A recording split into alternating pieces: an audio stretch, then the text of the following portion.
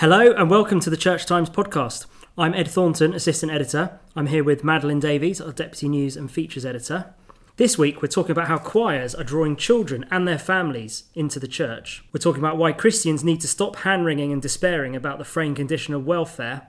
And we're talking about how fans of Paddington Bear followed his story to St Paul's Cathedral this week. If you don't already subscribe to the Church Times, why not try 5 issues of our print and digital edition for just £5? This includes access to our online archive dating back to 1863.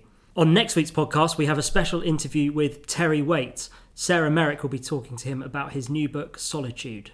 First, should churches ditch the youth club and put their time, energy and money into choirs? Madeleine has been investigating the growth of children's choirs and been hearing some quite exciting stories. Tell us more. Firstly, I don't think they need to necessarily ditch their existing youth clubs and groups. I don't think it's a dichotomy or an either or there. You're looking at our cover this week, which says, "Who needs a youth club? A choral answer to the children's ministry." Are you a bit worried that some of our youth worker readers might respond harshly on Twitter? I think that it's not an either or, as I say. But potentially, I think one of the arguments is that choirs can be a bit underappreciated, perhaps, as a route into the church for people who might otherwise have no connection with it. Maybe they weren't brought up in a church-going family, or they've been away for some time. I've been looking at how choirs can really bring people into the family of the church. I mean, the received wisdom in some parts of the church in recent years has been that let's ditch the organ and robes and bring in guitars, drums, smoke machine, something more akin to a pop concert. I mean, does your research suggest that that is perhaps misguided? So one of the really interesting things I found is that actually the sort of traditional parish choir, which has the robes and sits in the chancel, isn't kind of as ancient as some people might think. It actually dates back to the early 19th century in terms of parish choirs. Obviously, they've been in cathedrals for a lot longer.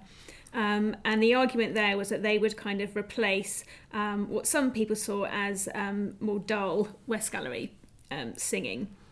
That they would bring kind of beauty and a real kind of aesthetic contribution to the church.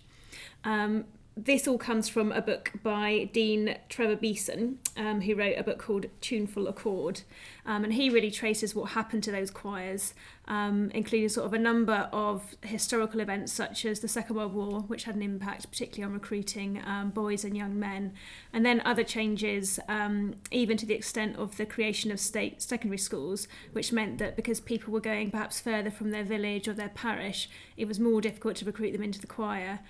So really, so many things have occurred over the past 200 years to shape where we are now. And you've been speaking to some clergy today who've been setting up choirs and running them. What have the results been? So a story which I sort of kick off the feature with, which I really liked, is from Loftus in Cleveland, which is actually one of the most deprived parishes in the country. And I spoke to the rector, Adam Gaunt, there. And he describes how when they got a new organist, a condition of him joining the church was that he would be able to resurrect this children's choir, which had been disbanded in the late 1960s. And in a short amount of time, so it's only been running for just coming up to 2 years, they've already recruited about 20 choristers from local schools. And he said that he kind of expected that perhaps it would kind of attract a middle-class crowd. And actually most of these children are working-class children from the surrounding area whose teachers just saw it as this amazing opportunity to give them a free musical education. And then from there, actually a number of them have gone on to become confirmed. And it's actually led to bringing down the average age of the congregation and even drawing in their families as well. Yeah, I mean, the piece says this year there were 20 confirmation candidates, the most since 1969. Yeah, which is the very year that the old parish choir was disbanded, which I think is really interesting. That is interesting. Obviously, if your son or daughter sings in the choir, if you're a parent who perhaps doesn't go to church, perhaps you're going to go along. Yeah, there were some really nice stories from Portsmouth Cathedral, where I spoke to the Director of Music, Dr. David Price, who's a really passionate advocate of also installing choirs in parishes. And he said that the mother of one of the choristers, who would come from outside the church, is now even exploring ordination. And the parents of another chorister were confirmed at the same time as their son was baptised. So really has this kind of spiralling effect beyond just the chorister to their family, and can really change the life of a church. I mean, Dr. Price told you people come to the choir because they want music, but then subsequently find faith through that music. That's really interesting. That was a sort of a recurrent theme as well throughout the feature. Somebody that I spoke to early on for the feature is Hannah Grivell, and her speech at Synod last year was one of the things that inspired me to write the feature.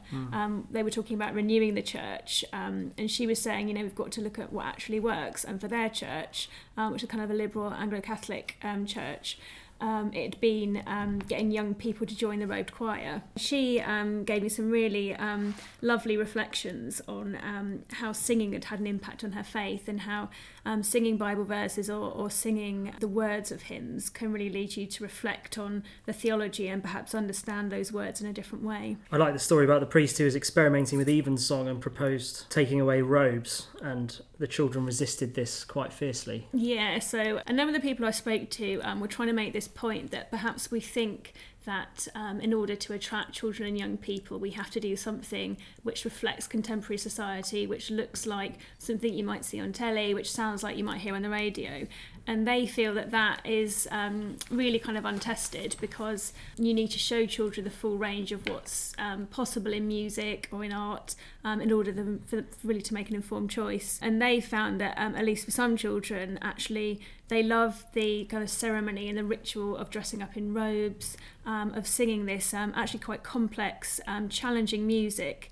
And also kind of the challenge of singing alongside adults. So there's a real responsibility which comes with standing alongside adults and being expected to perform and sort of keep up your end when you're performing these pieces. I remember that as a child when I was about sort of 9 or 10, joining my church choir, and I don't think the choir any longer exists at that church, but it was actually a way to take part in the worship of the whole church and feel part of the whole church, rather than just some kind of youth club wing that kind of went off and did its own thing. And I actually remember a good friend of mine from school, who I think was tone deaf actually, but he joined the choir. I remember his mother coming along to watch him sing, and it was a way to introduce him into the life of the church. So So one of the people who kind of surprised me, who I interviewed, is Keith Getty, who people might know as the guy who wrote In Christ Alone. Favourite wedding hymn of many. Yeah, he might be associated with kind of modern worship, but he was actually very critical of the modern worship movement, and even described it as having caused carnage. Wow. He feels that it's very individualistic, or can be, and that some of the songs that are created have what he describes as sort of very lightweight words, and also kind of have been composed to perform on the radio, rather than being something which an entire congregation can perform as a body. And he's really passionate about bringing back congregational singing and writing hymns which the entire church, including children, can sing, rather than something which he would argue is sort of more individualistic. Yeah, when I've been in certain kind of more charismatic evangelical churches where you realise the key in which the song is being sung is so high, and probably for a professional singer to sing for radio or in a concert, particularly if there aren't so many of you there, it's much harder to reach that high key. And I've also been in places where perhaps there's a baptism and people who don't regularly come to church, and they're basically just standing watching what's essentially a concert. And you just wonder if something's been lost there, where actually the opportunity to sing in a key that it's a bit more inclusive, rather than it just being for the kind of professional singers. Yeah, I mean, I think it's interesting that having interviewed a couple of modern worship composers, they will often talk about how inspired they are by traditional hymns. I remember interviewing Matt Redman, and he's got huge appreciation for his inheritance as somebody composing for church music, which I think Keith Getty does as well. Something I thought was quite interesting that he said was that he's concerned that if you have what he describes as kind of shallow songs, does that kind of affect your understanding of faith? And as life goes on and difficult things happen, if your theology has kind of been absorbed from fairly kind of simple hymns, does that kind of leave you a bit ill-equipped to cope? Which I thought was quite an interesting point. Something which Tom Daggett, who is leading the music education programme at St Paul's, said was also that children quite like singing complex hymns. He was kind of frustrated that in one school an entire term was spent learning one hymn, and he feels that actually they could have learned it in 2 minutes.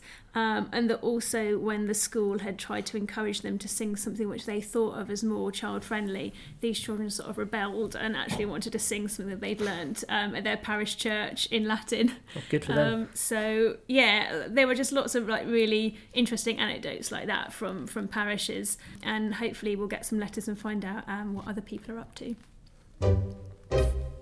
Next, Madeleine was at Lambeth Palace today for the launch of a new book called For Good, The Church and the Future of Welfare by Sam Wells, Vicar of St Martin in the Fields in London, and Russell Rook and David Barclay of the Good Faith Partnership. It's published by Canterbury Press. Madeleine, could you tell us more about the book? The book is kind of looking at the church's relationship with the welfare state, marking 70 years since the Beveridge reforms. It's quite a punchy book, I would say, in that it can be quite critical of the way in which the church has received and worked alongside the welfare state. So it suggests that after the state took over some of the things which the church had traditionally provided, the church kind of became more inward looking, and it lost what they described as the lifeblood of social action. And they talk about perhaps it's the time to stop outsourcing our conscience to the government and start resuming a quest to see the face of Christ in the poor. Is there any danger that some of this has a slightly rose-tinted view of society pre a welfare state, when you sometimes hear people say when the church was,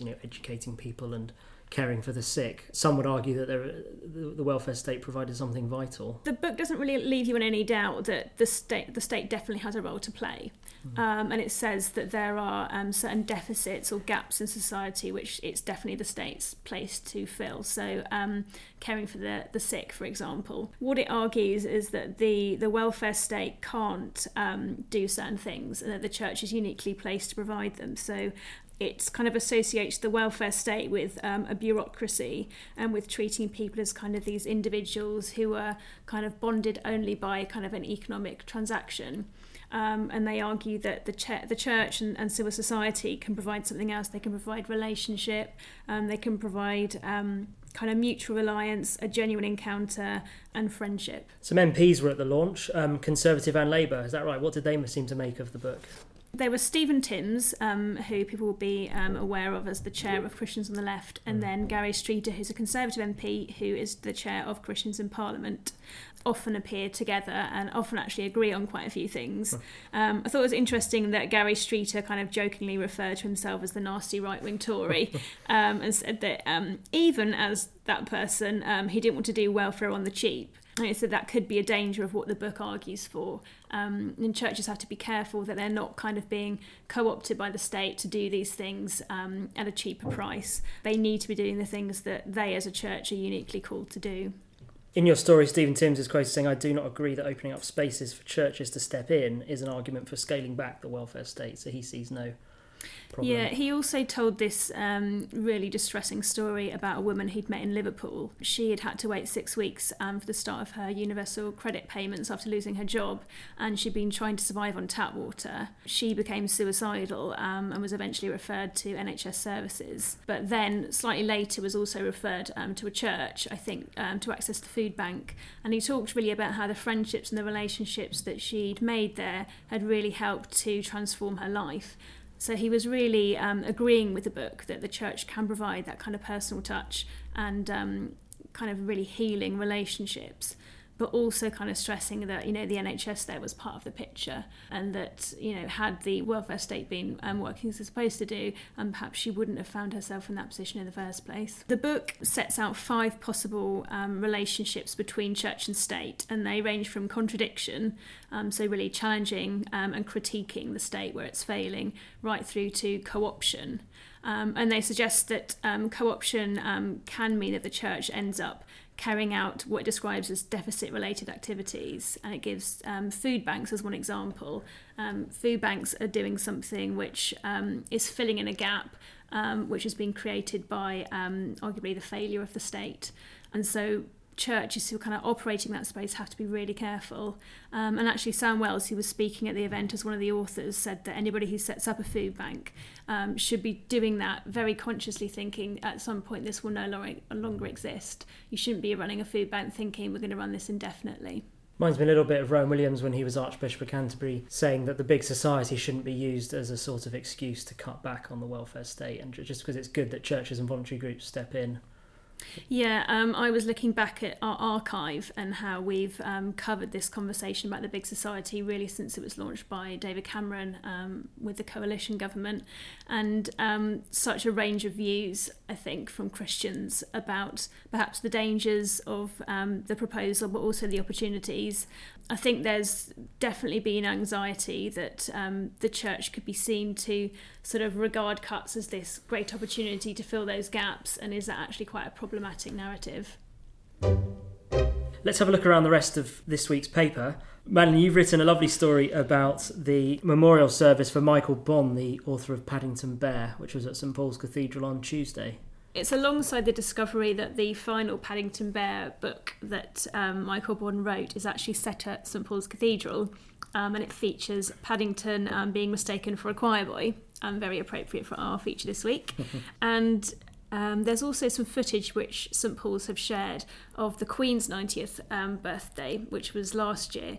She was born in the same year as Michael Bond, and he was invited to contribute some reflections for her birthday service about what it was like to be born in 1926, and a really lovely ending to his reflections, where he quoted from Louise Haskin's poem God Knows, which was read out by George VI in his Christmas broadcast in 1939. And one of the passages says, "Truly, if you put your hand into the hand of God, that shall be to you better than light and safer than a known way." And he talked about how it was only really as he neared his 90th birthday that he'd come to know that. I'd just like to point out a comment piece we have this week on the Paradise Papers and tax havens by Jonathan Stevenson, who's from the campaign group Global Justice Now. He's kind of sets out the moral case for tax, but then also talks about how the campaign against tax havens and excessive tax avoidance really needs to step up a gear, and people need to join together.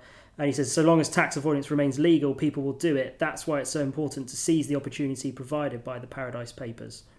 And finally, we just wanted to say congratulations to the team at Church House, who've launched the official revamped website for the Church of England this week, led by Adrian Harris, who's been interviewed in the past on this podcast. It's at churchofengland.org, and it would be great to hear your views about it.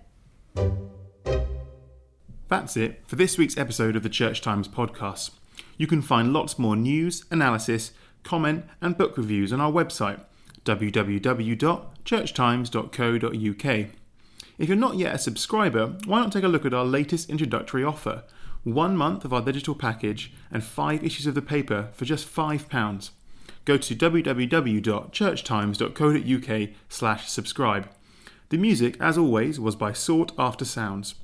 Don't forget to tune in next Friday for our next episode, and thanks for listening.